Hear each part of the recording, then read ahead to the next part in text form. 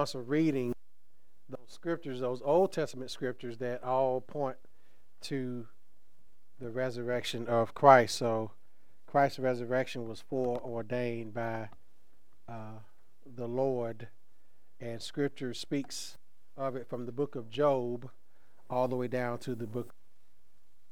And we see in Jonah, Jonah spent 3 days and 3 nights in the belly of the fish, and that was a picture of Christ spending 3 days and 3 nights in the earth before he was resurrected. Christ himself said that in the scripture in Matthew that we just read, for as Jonah was 3 days and 3 nights in the whale's belly, so the Son of Man shall be 3 days and 3 nights. So Christ is saying there that Jonah's being in the belly of the fish was pointing to him. And also Job said here, for I know that my Redeemer lives. He was speaking of Christ. Some 3,000, 4,000 years before, some 3,000 so years before Christ was even born.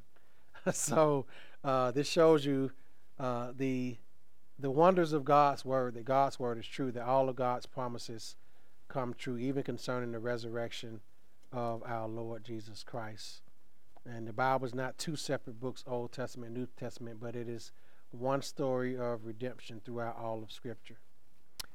Let us pray. Go before the Lord. Lord, we come to you. Thank you for this day, this Lord's Day, this Resurrection Sunday. We thank you, Lord, that you have instituted your church to worship on this day, the Lord's Day, the first day of the week, the day that symbolizes Christ being raised from the dead by you, Father. Lord, we, as I said earlier in the service, the world, as always, has hijacked this holiday and made it about Easter bunnies and Easter egg hunts and eggs and all those things. And we as Christians, in some ways, have fallen into that trap also. And Lord, I pray that you help us to center our thoughts on what this Sunday is all about. It is about Christ being raised from the dead, by God the Father. By Christ being raised victoriously from the dead, conquering our last enemy, which is death. And Lord, we thank you that Christ was raised from the dead, because if not, we will have no reason to believe, as we're going to see this morning in our sermon. But Father, we just thank you that Christians around the world, all churches around the world, are celebrating this day. And Lord, we pray for the persecuted churches in areas where they can't worship publicly, but they can still worship privately, because worship is in their hearts, in spirit, and in truth, and not in a particular location. So Lord, we pray for the persecuted Christians in places like North Korea and in China and in some countries in the Middle East and even some countries on the continent of Africa. We pray, Lord, for our brothers and sisters in Christ in some Eastern European countries who can't freely worship you, that you be with the persecuted church this morning as they're being persecuted for this same faith that we proclaim. And Lord, we pray for other Christians who are free to worship, that we are centering our worship services and our sermons on the hope that is found in our resurrected Savior, who gives us hope as believers in this world in which we live. And Lord, we pray for those who are unbelievers, those who look at Easter as just being about Easter bunnies, that Lord, in your grace and by your mercy, that you may reveal your truth to them about what this day is all about, and that they are in need of the Savior who we celebrate on this day. They are in need in salvation from this very Savior, Jesus Christ. And that you may reveal your truth to them, Father, by the preached word, by friends or family members or co-workers, as they share the gospel of Jesus Christ with them, and that they may be brought to a saving faith in you. Lord, we pray this morning for our church members who are absent but watching online, that you be with them. Pray, Lord, for those who are here this morning, that you strengthen us that remain. Strengthen us as we worship together in spirit and in truth, the one true God. We pray, Lord, for any who may be afflicted in here with sickness or illness, that you may be with them, that you may touch them and heal them. Lord, we pray for those who are suffering other ways in here, Lord, that you be with them also. Lord, I pray this morning for our sister churches, our brothers and sisters in Christ, and our other churches who are worshiping you this morning, that you may bless and strengthen their congregations, bless and strengthen the leaders of those churches, also those men who are leading those churches. Lord, strengthen all of us as we continue to labor in the gospel, as we continue, Lord, to preach the gospel, to shepherd the flock of God, and to equip our parishioners to live like Christ in this increasingly hostile and wicked world. Lord, be with me as I preach your message this morning, as I preach about the resurrection and ascension of Christ. Fill me with your spirit to teach this text well. And Lord, send your spirit to illuminate the truths that we will hear this morning. May we be refreshed and encouraged by your word. And may you use it, Lord, to bring sinners to repentance and to a saving faith in Christ, in whose name I pray. Amen. Amen. Let's turn to 1 Corinthians, the 15th chapter this morning. We're going to look at two passages of Scripture. And our message this morning is about the resurrection and ascension of Jesus Christ. The word ascension means to go up, to elevate. And Christ is the only one who is worthy of elevation. Christ is the only one who has been elevated. Christ is the one who was raised from the dead by God himself. Christ did not raise himself from the dead. God the Father raised him from the dead. We must make sure that we make that distinction, that it was God the Father who raised Christ from the dead by the power of the Holy Spirit. So the Trinity was involved in the resurrection of Jesus Christ, the Trinitarian God. So we'll look at 1 Corinthians here, chapter 15, verses 1 through 19 rather. And these are the words of the Apostle Paul.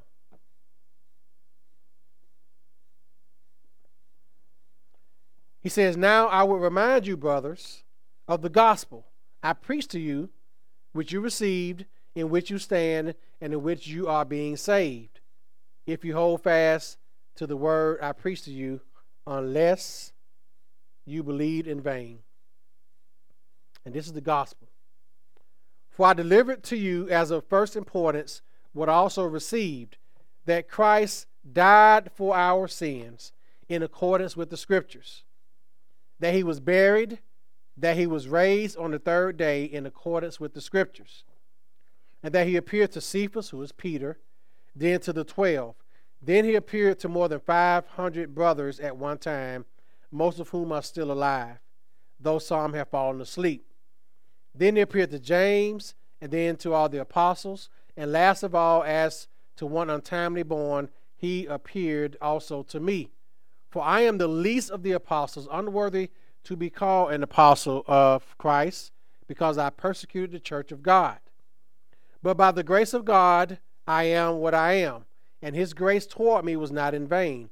On the contrary, I worked harder than any of them, though it was not I, but the grace of God that is within me, that is with me rather. Whether then it was I or they, so we preach, and so you believed. Now, if Christ is proclaimed as raised from the dead, how can some of you say that there's no resurrection of the dead? But if there's no resurrection of the dead, then not even Christ has been raised. And if Christ has not been raised, then our preaching is in vain, and your faith is in vain. We are even found to be misrepresenting God, because we testify about God that he raised Christ, whom he did not raise, if it is true that the dead are not raised. For if the dead are not raised, not even Christ has been raised. And if Christ has not been raised, your faith is futile, and you are still in your sins. Then those also who have fallen asleep in Christ have perished. If in Christ we have hope in this life only, we are of all people most to be pitied, or pitiable, as some translations say. And then turn to Hebrews, hold your spot and turn to Hebrews chapter 1, verses 1 through 4. We're going to tie all this together.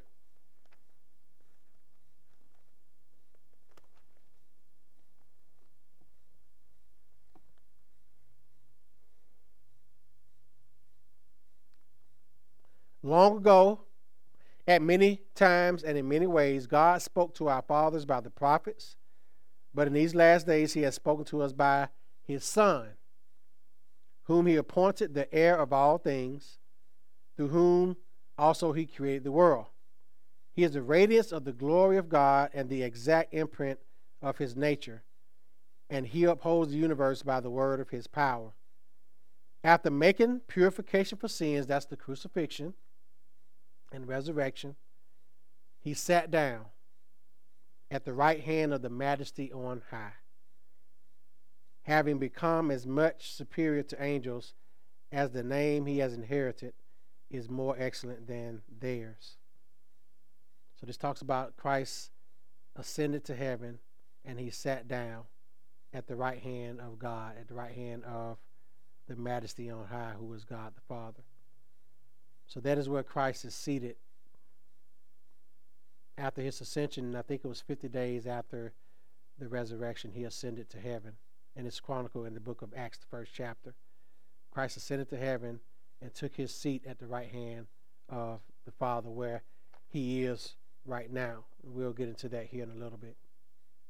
So just some opening thoughts here. The resurrection of Christ is the happy ending to the sorrow of the cross. The cross, Good Friday as we call it, was a very terrible day because the innocent, sinless, suffering servant, Lamb of God, was crucified. He was punished for our sins. He bore the wrath of God. He took our place on the cross as our substitute. But the resurrection is the happy ending to that terrible and dark day. The darkest day in human history was the day that Christ was crucified. And the brightest day in human history was when Christ rose from the dead. So the most important event in human history is the resurrection of Jesus Christ. There are a lot of important events that have happened in the history of this world, things that we know about, things that we were taught in school, things that have shaped world history. A lot of events that you can think about. In modern history, you can think about the September 11th attacks. You can think about going back to Pearl Harbor. You can think about the day that those two bombs were dropped on Nagasaki and Hiroshima, Japan, ending World War II. You can go back to the days of the Civil War. You can go back into war history, different conquests and different wars that took place. The bubonic plague that took out almost the whole population of Europe. I mean, you can think about all these events and days in history that have happened that are important in human history. But the most important day, the most important event in human history was and is the resurrection of Jesus Christ. Now, the thread of Christ's life in the scriptures is his incarnation. He was born. He was born of a virgin. He was born not in sin. He was born sinless. And then his crucifixion. He died as a sinless man, as an innocent man. And then his resurrection and his ascension. And without his ascension, our redemption would not be complete. And we will see why that is. So first, the resurrection. Jesus' resurrection was prophesied over 700 years in advance. Isaiah 53:10, which was one of our responsive reading passages, says as much. That Christ's resurrection, friends, was prophesied some 700 years before it actually happened. Isaiah 53:10 says, "Yet it pleased the Lord to bruise him. he has put him to grief. When you make his soul an offering for sin, he shall see his seed. He shall prolong his days. Prolong his days is speaking of the resurrection. That Christ's days were going to be prolonged. In other words, the crucifixion was not going to be the end of it. The crucifixion of Christ was not the end of Christ's story. God prolonged his days through the resurrection. So it was prophesied over 700 years in advance. And Jesus predicted his own resurrection. We just read that in the responsive reading in Matthew 12, where he said, just as Jonah was in the belly of the fish 3 days and 3 nights, so the Son of Man will be 3 days and 3 nights in the earth. So Christ spoke of his own resurrection. He spoke of it himself. I think it's safe to say that Christ is the only person who could say that he's going to be raised from the dead, and it actually happens. You know, we can promise that. we can say, I'll be back. But no, we have no power over that happening. Okay? So Christ spoke of his own resurrection. Christ actually died. The gospel accounts speak of it. Matthew 27, Mark 15, Luke 23, John 19. Speak that Christ actually died. And no one took Christ's life. Christ gave his life. He willingly gave his life. He willingly went to the cross. Listen, Christ did it willingly. No one made him. He wasn't coerced. He wasn't bullied into going to the cross. Christ gave his life as our substitute for our sins. He died and he was buried. Because back in Christ's day and in the first century church, it was speculated that his body was hidden, that he didn't actually die on the cross, but he swooned.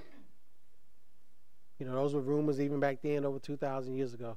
And you think rumors are something that's new, right? You know, rumors have always been around because man is sinful. Man can make up things. It was speculated that Christ, like conspiracy theories, that he swooned on the cross, and that he wasn't actually buried, but that his body was hidden, or it was like grave robbers came and took his body away. But when they buried people, they rolled those stones across those tombs, and those stones are pretty heavy, and they were sealed with the Roman seal. It was sealed by Rome's finest, so it wasn't something you just go to and just roll away just like that. Now, Jesus' resurrection convinced his family members, convinced foes, and convinced doubters to worship him as God. James, Peter's brother, did this thing as is chronicled in Matthew 13 and 55. James, the brother of Jesus, doubted. And here we see James writing the book of James in the Bible. James, the first chapter, he's the brother of the Lord Jesus Christ. Jude, who wrote the book of Jude, was Jesus' brother. And you hear about doubting Thomas. He became he was a skeptic at first, but he became a believer also. So you have people even in Christ's day who saw him and didn't believe in the resurrection. But they ended up believing in him. So let's look at our text here first. Paul talks about the gospel. 1 Corinthians 15. He says, again, the gospel is the proclamation of the good news. I will remind you, brothers, of the gospel. We need to be reminded of the gospel. The gospel is the good news. But what is the good news? We're going to see what it is. But good news is good news because there's bad news before that. What's the bad news? You're a sinner. You're a rebel. You're not special. There's nothing special about you or me as sinners. You are under the wrath of God. Right now, if you're an unbeliever, guess what? You're under the wrath of God. There's nothing special about you. You're a sinner. Because this is the thing. Our culture says, celebrate, worship yourself. You're all that in a bag of chips.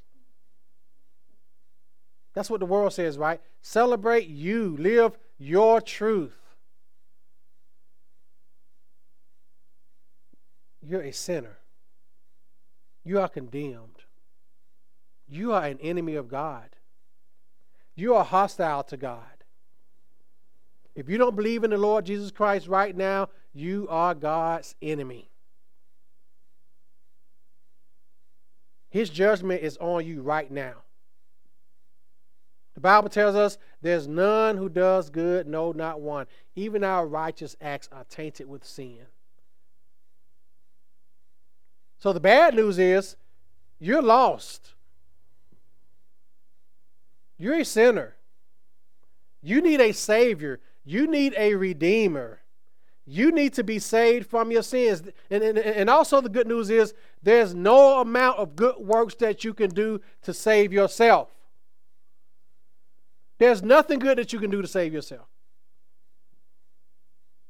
You can walk the old lady across the street every day. That's not going to save you. You can show up in church every Sunday and sing songs and praise the Lord with everybody and listen to good sermons and still walk away lost. You coming to church does not do God any favors. You're not doing God a favor by showing up at church. You're not getting a little check mark by your name in the big refrigerator in the sky. You're not earning brownie points from God by doing good things and being nice to people. If you are in your sins, those things don't matter. You're going to be judged because of that. Because you're trying to earn your way into heaven. You're trying to earn your way to be in the right relationship with God. And you can't earn it. It's one man who earned that for you, and that is Jesus Christ. Jesus Christ did the work so that you wouldn't have to. You don't bring anything to the table but your sins. Christ did the work. He did it all. He died on the cross in our place for our sins. Y'all get that? He bore the wrath of God for us. The wrath of God that was reserved for you and for me fell on Christ. The bad news is you can't do anything to save yourself. Christ did it. That's the bad news of the gospel. That you don't have the ability to save yourself. And that if you don't repent and turn from your sins and turn to Christ and be saved, the wrath of God is going to remain on you. It's going to be like taking that thumb and just weighing you down. You're never going to be happy. You're never going to be fulfilled. Nothing in this world, all this fame, all this stuff that you chase in this world, the world says, go do this, go do that, go say this, go post that, go destroy your body, go mutilate your flesh, go sleep around with whoever. Just do all those things. Live it up. Live your best life. Eat, drink, and be merry. And you're going to still feel miserable. That void is still going to be there. That emptiness, you cannot shake it. I don't care what you do. I don't care how much attention you get. I don't care how much fame you have. Why do you think so many of these famous people are so miserable? Why? Because they are under the wrath of God. They're miserable. They're so rich, all they have is money. But they're miserable. They're in pain, people. Why? Anybody who has rejected God is under his wrath.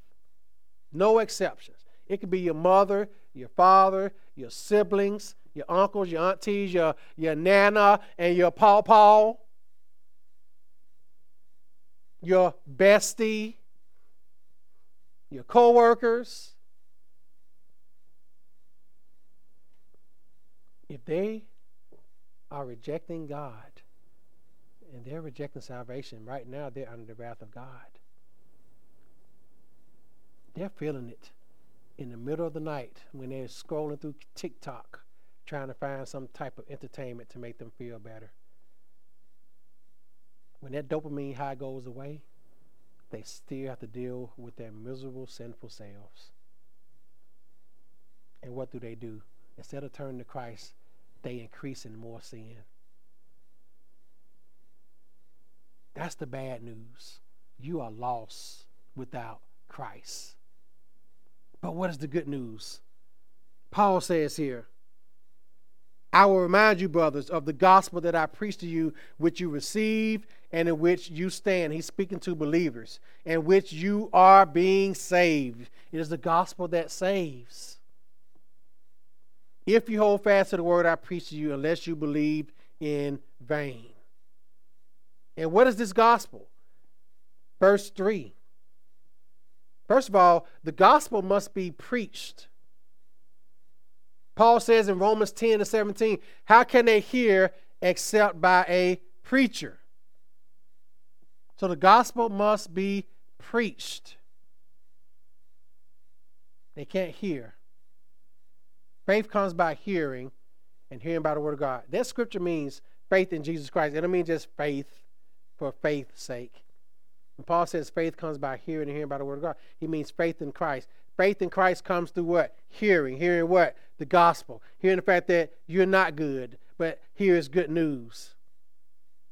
Jesus is good. So the gospel must be first preached. Why do unbelievers not want to come to church? Because they don't want to hear the gospel. Let me tell y'all something, people. People don't want to hear the truth.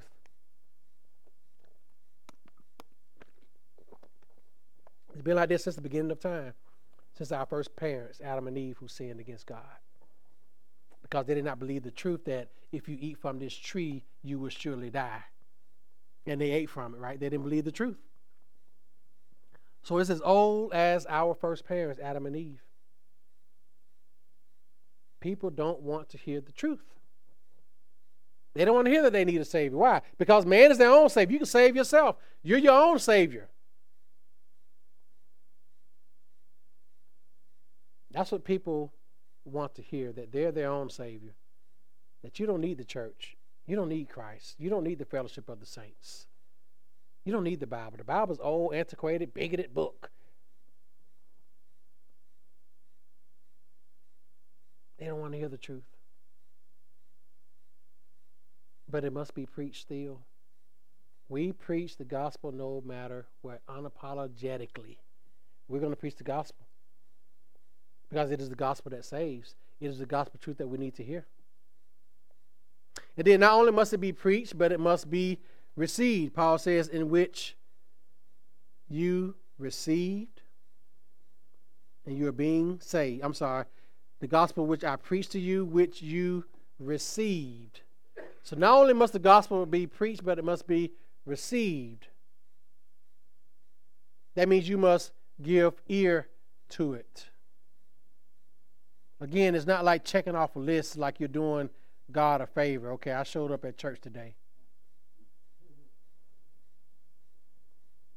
James 1:21 says, therefore, laying aside all filthiness and overflow of wickedness, and receive with meekness the implanted word, which is able to save your souls. It is the word of God that brings salvation. The word is preached. The Holy Spirit takes that preached word and applies it to your heart. And as He applies it to your heart, you are saved. You believe that word that the Spirit has applied to your heart. But guess what? If your heart is hardened, it's not going to be applied to your heart, and you're going to remain in unbelief. A.W. Tozer said this, and it is so true. People who are judged to hell want it to go. No one can blame God on that great day. when he says, depart from me. People are in hell because they want to go to hell. You know why? Because they choose to reject the gospel message. They choose it. They choose rejection. They do it. That's the hard truth. But that is the gospel truth.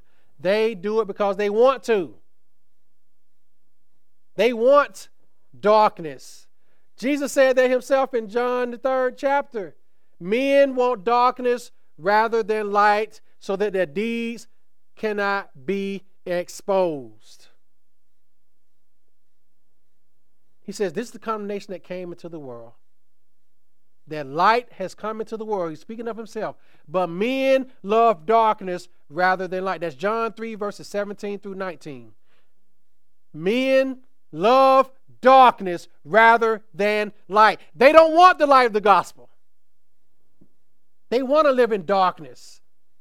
They want to live in sin because they believe the lie that sin is good, that it feels good, that it sounds good, that it's freedom. They would rather believe the lie. So, though the gospel is preached, they have to receive that gospel as what they need, that truth for their life. You want to be saved from your sins, from the misery of your sins? Come to Christ. Be saved. Repent. Turn away from that sin and come to Christ. Lord, how many people are falling for the lies of the culture? You know, we have access to so much more information now. The more access we have, the more foolish and dumb we become. The smarter our phones are, the more stupid we become. That's what's happened. You know there are over 1 million apps in the App Store, in the Apple App Store? Think about that. 1 million apps. Some of us probably got half a million on our phones. You know why? Because we're mindlessly looking for things to do what? Entertain us. Keep us from being, what's that word that teenagers say? Bored. And yet, you're still what? Bored. Why? Because sin does not satisfy you. It will never satisfy you. This world will never satisfy you. Young people, middle-aged people, old people, this world offers nothing that will ever satisfy you. The world will always leave you wanting. The world's water is like drinking salt. Salt just makes you more thirsty. And you're going to keep drinking it because you just can't get your thirst quenched. But you're going to keep drinking it anyway. That's what the world is like. It's like drinking salt water. You're going to just keep longing for it. Keep longing for it. It's just not satisfying. Because you're hearing the gospel, but you're not receiving it. You're not saying, okay, I believe this, Lord. Or, Lord, help me to believe this. The good news is here. Paul says it must be preached. It must be received. And once you receive it, you stand firm in it. You don't depart from it. We stand firm in the gospel. We hold it tight. We hold it close. We hold it dear. And then he says, by which you are being saved. The gospel saves us. It justifies us. It sanctifies us. And it glorifies us. What does believing the gospel do? It makes us right with God. You cannot be right with God without coming to Christ. There's no other way around it. No man comes to the Father except through him. It is Christ and his righteousness that is given to us when we're saved, and that makes us right with God. We are reconciled with God. We are made into a right relationship with God through Jesus Christ. That's justification. Our sins are wiped away. And he sanctifies us. He grows us. We grow in the grace and knowledge of the Lord Jesus Christ. We mature in our faith. God sets us apart and sets us aside for him, to worship him alone. And then glorification is that great day when we do go to be with the Lord. We're going to see him as he is, and we're going to be like him, and we're going to take on glorified bodies, and we're going to worship him forever and ever. That is what this salvation involves. And then Paul said, unless you believe in vain. Don't believe in vain. We have to ask ourselves, is our faith real? Are we consumers or are we active participants? So then he gets down to what is most important. Verse 3. For I delivered to you as of first importance. There are a lot of important things, as I said earlier, in our lives, in this world. But this is of first importance to all of us as believers. That Christ died for our sins. As I said earlier, Christ actually died according to the Scriptures. He died according to the Scriptures. He actually died. He died for our sins. Because we couldn't possibly die for our own sins. Christ died for our sins. So, he died according to the Scriptures. Two scriptures are like John 1:29 and Galatians 1:4. Speak of that. Paul spoke of that also. And not only that, he was buried. Paul says that. He was buried, and that he was raised in accordance with the Scriptures. And Paul, when he's speaking of the Scriptures, he's speaking of primarily Isaiah 53, verses 3 through 12, which speak of the crucifixion and resurrection of Christ. It describes the substitutionary death of Christ and the vindication of him by being raised from the dead. So Paul says that he was buried and also that he rose from the dead. And we talked about that earlier with Isaiah 53 and 10. So these are what is of first importance in accordance with the Scriptures. And then verse 5, and not only did he raise from the dead, people actually saw him. First he was seen by Peter or Cephas. So over a 40-day period, he was seen. He appeared. It says, then he appeared to Cephas, and then to the 12, that means other apostles, which includes Matthias, who was Judas's replacement. And then he appeared to more than 500 brothers at one time. Now, the reason why this is important, we have to understand this. You know, in the Old Testament, in the law, the Scripture says, in the mouth of 2 or 3 witnesses, every word shall be established. So in antiquity, eyewitness accounts was very important to those cultures and to biblical law, as it is now and as it should be. You know, 2 or 3 witnesses, every word should be established or established as true. That's basically what that means. So the Bible says 2 or 3 witnesses, but Paul here says that Christ is seen by how many? 500. So 500 different men saw the resurrected Christ. So wasn't just 1 or 2 people or 3 people who thought that they saw somebody that looks like them, you know, the case of mistaken identity. No, he was seen by over 500 eyewitnesses. So he was seen. He was seen. And he appeared over a 40-day period. And some of those eyewitnesses have fallen asleep. They died since the resurrection, because Paul's gospel was written about 30 years after Christ had been raised from the dead. But some of them had fallen asleep. So he didn't want to exaggerate. He didn't want to exaggerate. So these Christians saw Christ. So early Christians took this eyewitness account as proof that Christ rose from the dead.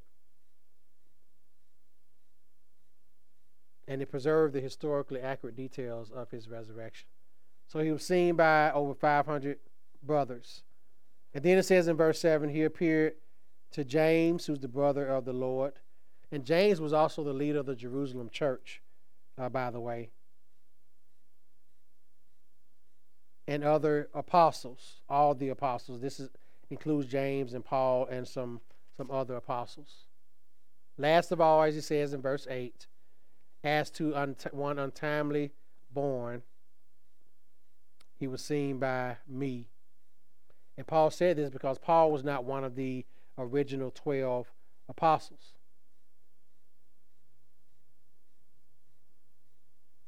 So he was even seen by Paul. So when Paul was writing this to the Corinthians, and why was Paul writing this to the Corinthians? Because there was questions about the resurrection of the dead among the Corinthian church. So that's why Paul wrote this section of his letter to them.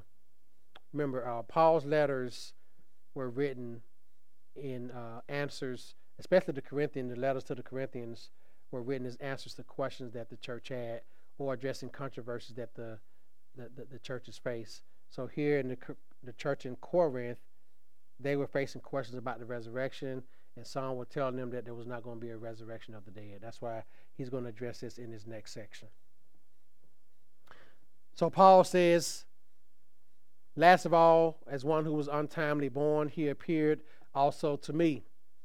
And he shows great humility here by saying that he was the least of all the apostles, unworthy to be called an apostle because he persecuted the church of God. But he says, by the grace of God, I am what I am. So the resurrection of Christ had humbled Paul.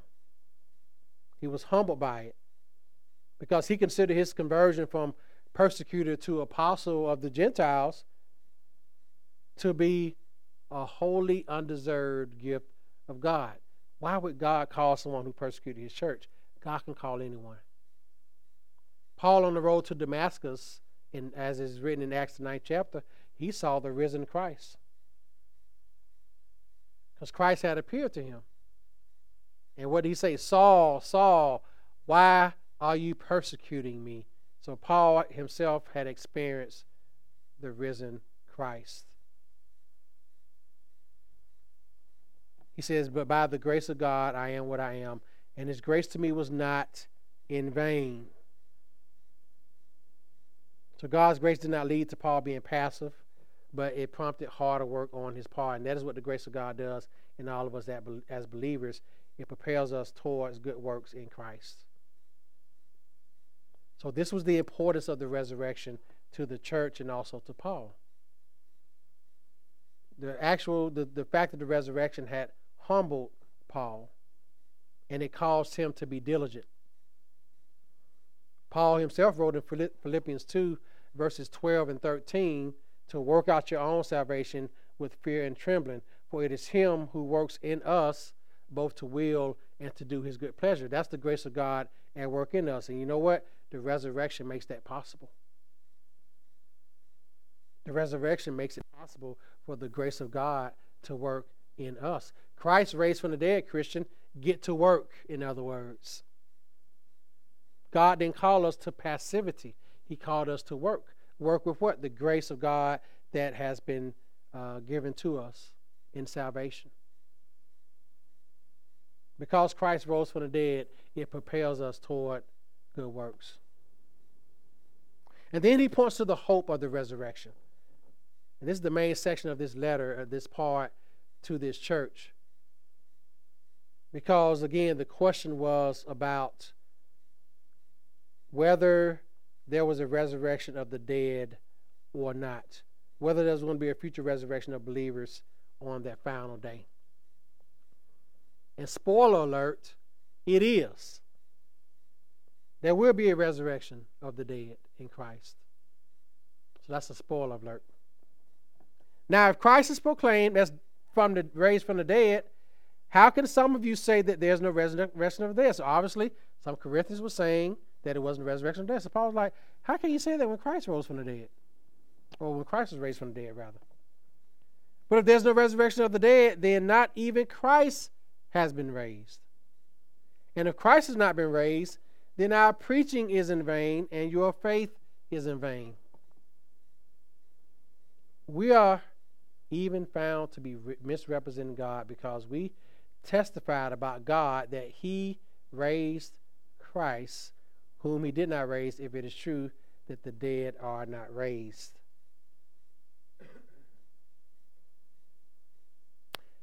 I'll just sum all this up by saying this. If death was all that we had to look forward to, our lives are hopeless.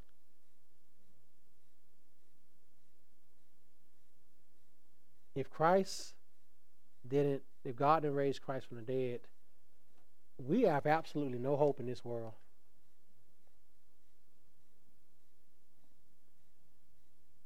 Say that again. If death was all we had to look forward to, our lives are hopeless. The overwhelming number of cases, but I can venture to say that those who commit suicide do so because they feel like they have no hope. They say, what's the use of living? Nobody, they always use those absolutes. Nobody cares about me. Nobody loves me, when that's not true. They have family members that love them. They have friends who love them. They have co-workers who love them. But they've convinced themselves that their life is hopeless, that it's in shambles, that they have no hope. What's the use of living? Nobody cares about me. Nobody's going to miss me when I'm gone. Those are all lies, rooted in selfishness and self-centeredness and self-worship and idolatry. That's a hopeless life. But your life is not hopeless if you have Christ. Christian, no matter what happens in your life, no matter how much despair you're in, you still have hope. Your hope is in our risen Savior.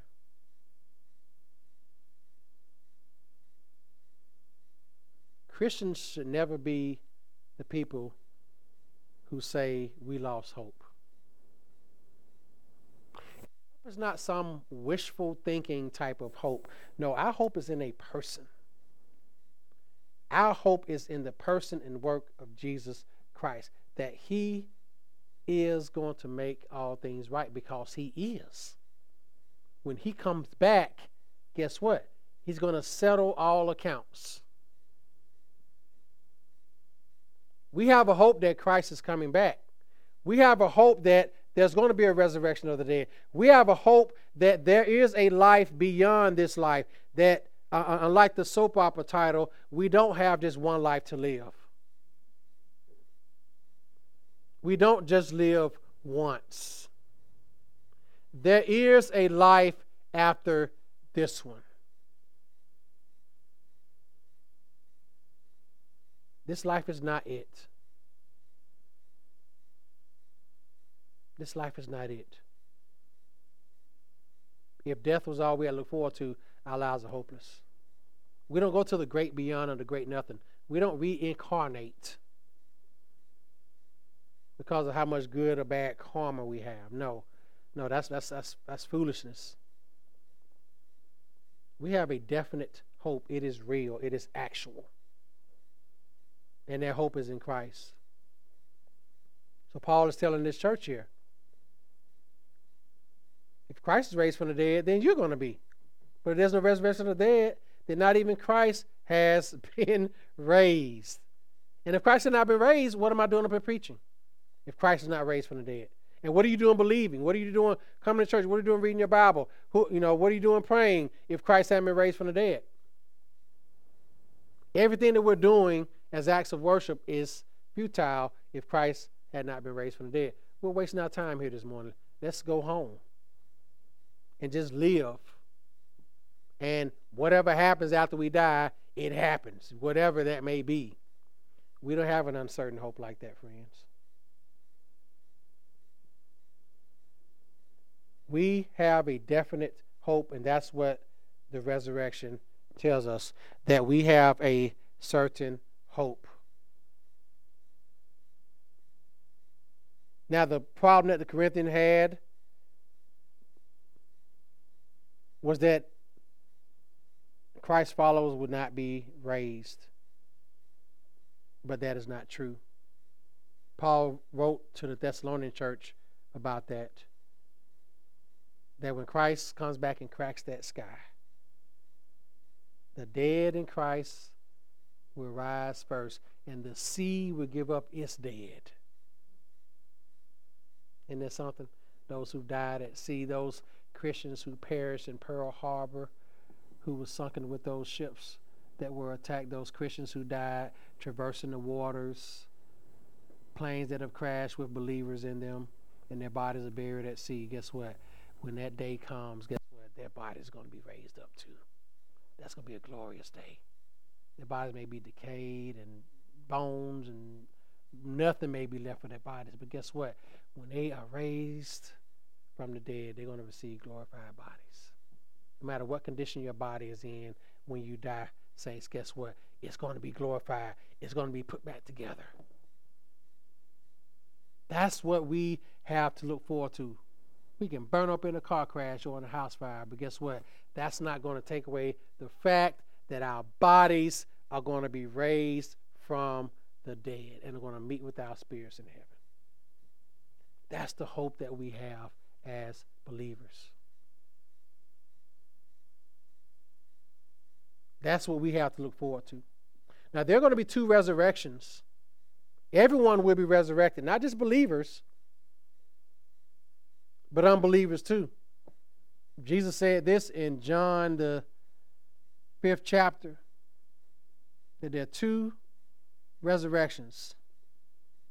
You have the resurrection unto life and the resurrection unto condemnation. He says this in John 5:29. He says, "Do not marvel at this, for an hour is coming when all who are in the tomb shall hear his voice." He's talking about himself, the Son of Man. "And come out. Those who have done good meaning being saved, born again, to the resurrection of life, and those who have done evil to the resurrection of judgment." Good works are evidence of true faith. That's what Jesus is saying here. And the evil works are the evidence of not having true faith. So there's going to be two resurrections. It's like my old pastor, the way he put it. When you die, you're going to be in hell already. And then when the day of judgment comes, you're going to have to stand before the judgment seat of Christ and be sent back to hell again. This time for all eternity. That's what's going to happen. So in essence, you go to hell twice. Look, believe in Christ and you don't have to worry about that happening. Amen? But everyone's going to be resurrected. Everyone.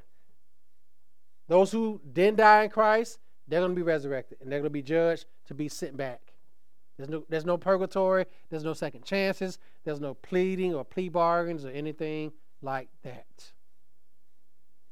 When God says, as John MacArthur said, the most terrifying words in all of human language is, "Depart from me." That is a final judgment.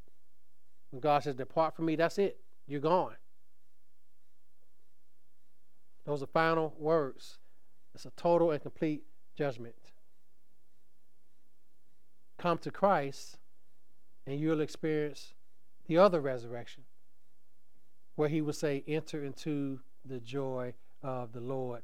Well done," what? "Good and faithful servant." That's what you want to hear on that day. You don't want to hear, "Depart from me, you worker of iniquity, I never knew you. Be prepared for the devil and his angels." You don't want to hear that. So because Christ rose from the dead, there will be those resurrections. But the resurrection is the hope of the believer. I always say this: this world is the worst that it gets for believers. This world that we live in is the worst that it gets for us. But this world is the best that it will get for the unbeliever. This world is the best that it gets for unbelievers. It gets worse after this for them if they don't turn to Christ. They think it's going to get better. You live your best life, you accumulate all this wealth and all this social media fame and all this attention, all these accolades from the world. Enjoy it while you can. But when that time is up and that clock expires, it's too late. No one can pray you into heaven. No one can cry you into heaven. No one can sing sweet lullabies of you into heaven. No one can lie in your obituary your way into heaven and say how you made everybody laugh, that you were always the life of the party, but your soul is still lost because you believe that this world could give you everything that you needed, and you live like that. Christians, we have a different hope. Our hope is in the world to come because Christ rose from the dead. Our hope is the fact that our bodies, we're going to be resurrected. We're going to see Christ again. We're going to dwell with him forever. That is what the resurrection does. Because Christ rose, we will rise. Because Christ defeated death, guess what? We will defeat death.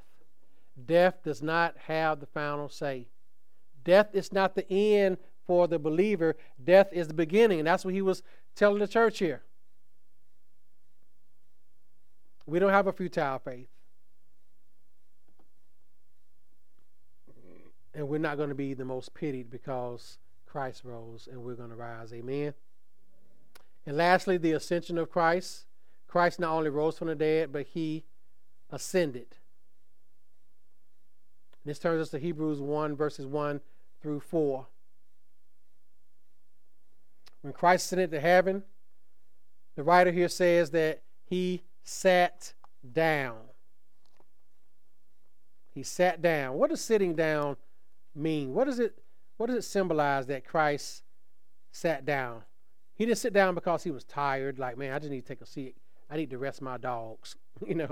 My dog's barking. I need to sit down. No, this sitting down has significance to it. When it says here he sat down, it's as a reigning king does. A reigning king sits down in his seat. He is in session, ruling. The king rules by sitting down in his seat, and he has his scepter in his right hand.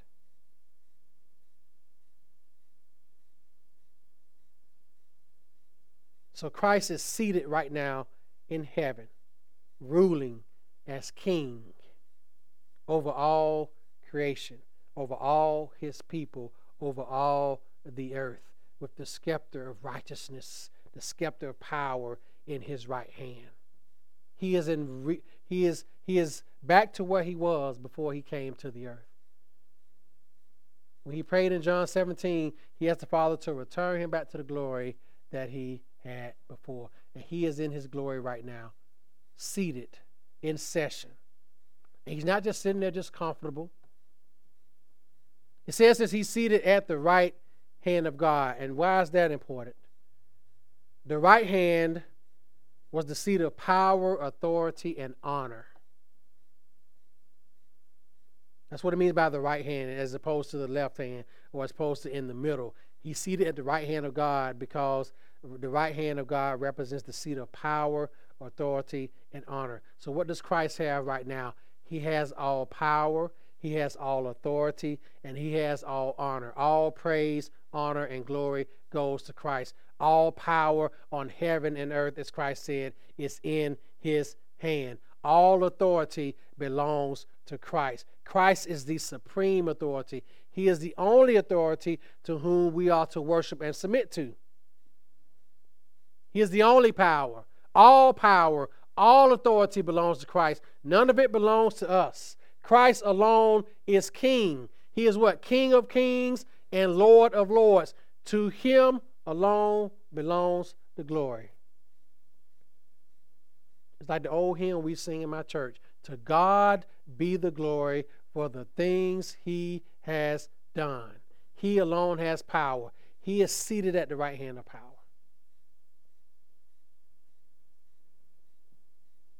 And what is he doing as he's reigning? A few things. Number one, he's reigning as our intercessor. He's our intercessor. He's making intercession for us. Paul says here in Romans 8:34, who is he who condemns? It is Christ who died, and furthermore is also risen. Listen to this. Who is even at the right hand of God, who makes intercession for us. So Christ right now is praying for you, Christian. When your faith is weak, Christian, when your faith is failing, when you're struggling, and when you're suffering in this world, guess what? You have the great prayer warrior, Jesus Christ, interceding for you. What better person to be praying for you than Christ? You may say, pray for me, saints, and sometimes we'll forget. But guess what? Christ doesn't forget. Christ right now, as Paul says, he is even at the right hand of God, makes intercession for us. Christ is praying for you, Christian. Be encouraged. You have an intercessor. He does it day and night. He doesn't take breaks. He doesn't take a lunch break or a smoke break or any other bait break or anything like that. No, he is praying for you right now. He is seated at the right hand of God praying for you. He's not taking a 15-minute lunch. He's praying for you at the right hand of the Father. Not only is he our intercessor, he is also our high priest. The writer of Hebrews talks about this in Hebrews 4, that we do not have a high priest who is unfamiliar with our sufferings, but he was in always tempted, yet without sin. Come boldly before the throne of grace that we may obtain mercy and help in time of need. The writer of Hebrews 10 says this in Hebrews 10, 12, and 13. Listen to this. Man. But this man, speaking of Christ, after he had offered one sacrifice for our sins forever, sat at the right hand of God. From that time, waiting till his enemies are made his footstool. So Christ is sitting at the right hand of God as our high priest. He's serving us. He's defending our righteousness before the Father. He is ruling as our mediator. First Timothy 2 and 5. There's one mediator between God and man, the man Jesus Christ. To mediate means to fight on the cause or to advocate for, to defend. Christ defends our righteousness before the Father. Christ advocates for us. He speaks on our behalf. That's what it means to be a mediator, a go-between, a defense attorney, so to speak. Christ is our mediator. He mediates our righteousness before God the Father. When God sees Christians, he sees his Son. He sees the righteousness of Christ He doesn't see our sins. That's justification. God, for the believer, he doesn't see our sins. He sees the righteousness of Christ on us. And Christ pleads our righteousness before the Father as our mediator. And he's our advocate, of course, which is the same thing. 1 John 2:1, when we do sin, we have an advocate with the Father, Jesus Christ, the righteous. An advocate speaks on the behalf of someone else. Man, it's so great. I'm just thinking about this.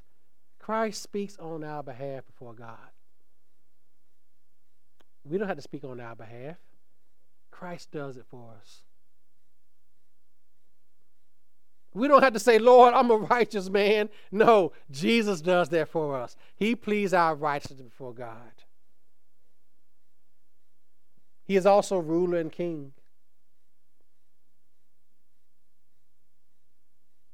He rules over us. He reigns over us as our king. We only have one king. We only have one monarch, and that is the Lord Jesus Christ. Who is your ruler?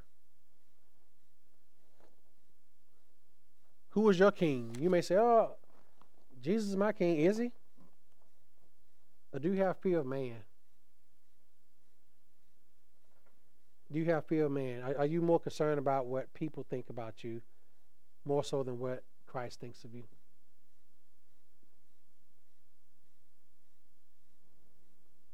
Do you have fear of man issues? Are you afraid to stand up for King Jesus and what he teaches, what he has taught, what he has commanded us? Are you ashamed of the risen Christ? Some people are. They try to remanufacture Christ. They try to repackage him. They try to make him something that he's not. They try to make him say things that he has not said. They try to make him approve of things that he has not approved of.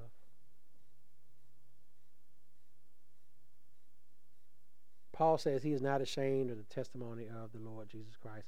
We are not to be either. We should not be ashamed to say that Christ rose from the dead, and he ascended to heaven, and he is seated at the right hand, and he is doing all these things that we talked about.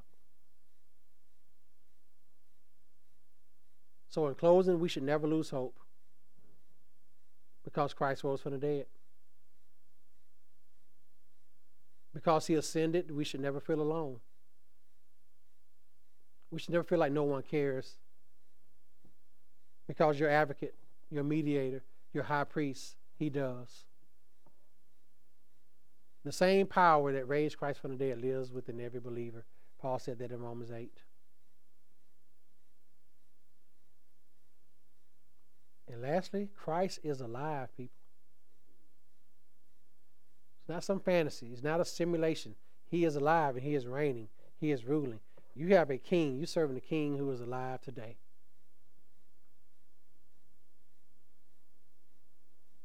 Amen? Let us pray. Father, we thank you that Jesus is alive. We thank you that he is raised from the dead by your power. Lord, there are a lot of people who are living without hope in this world. Probably some people in here who listen to this, they don't have hope. They're looking for hope in all the wrong places and all the wrong things through all the wrong people. Lord, this world brings nothing but despair and misery. This world brings nothing but hopelessness. This world creates problems and then tries to solve the problems that they created and still create more problems. Lord, thank you for the hope of the resurrection. Thank you, Lord, that you raised Christ from the dead and that we have a living hope, as 1 Peter 1:3 said, that you have caused us to be born again to a living hope through the resurrection of Jesus Christ. And Lord, I pray for those who are unbelievers. They're hopeless right now. But Lord, I pray that you may save them, that you may use this sermon to save them, that you may use the testimony of other believers to save them from their sins. Lord, they're missing out on the greatest blessing of their life, and that is being one of your children. Save them from their sins, Lord. Bring them that resurrection life. In Christ's name I pray. Amen.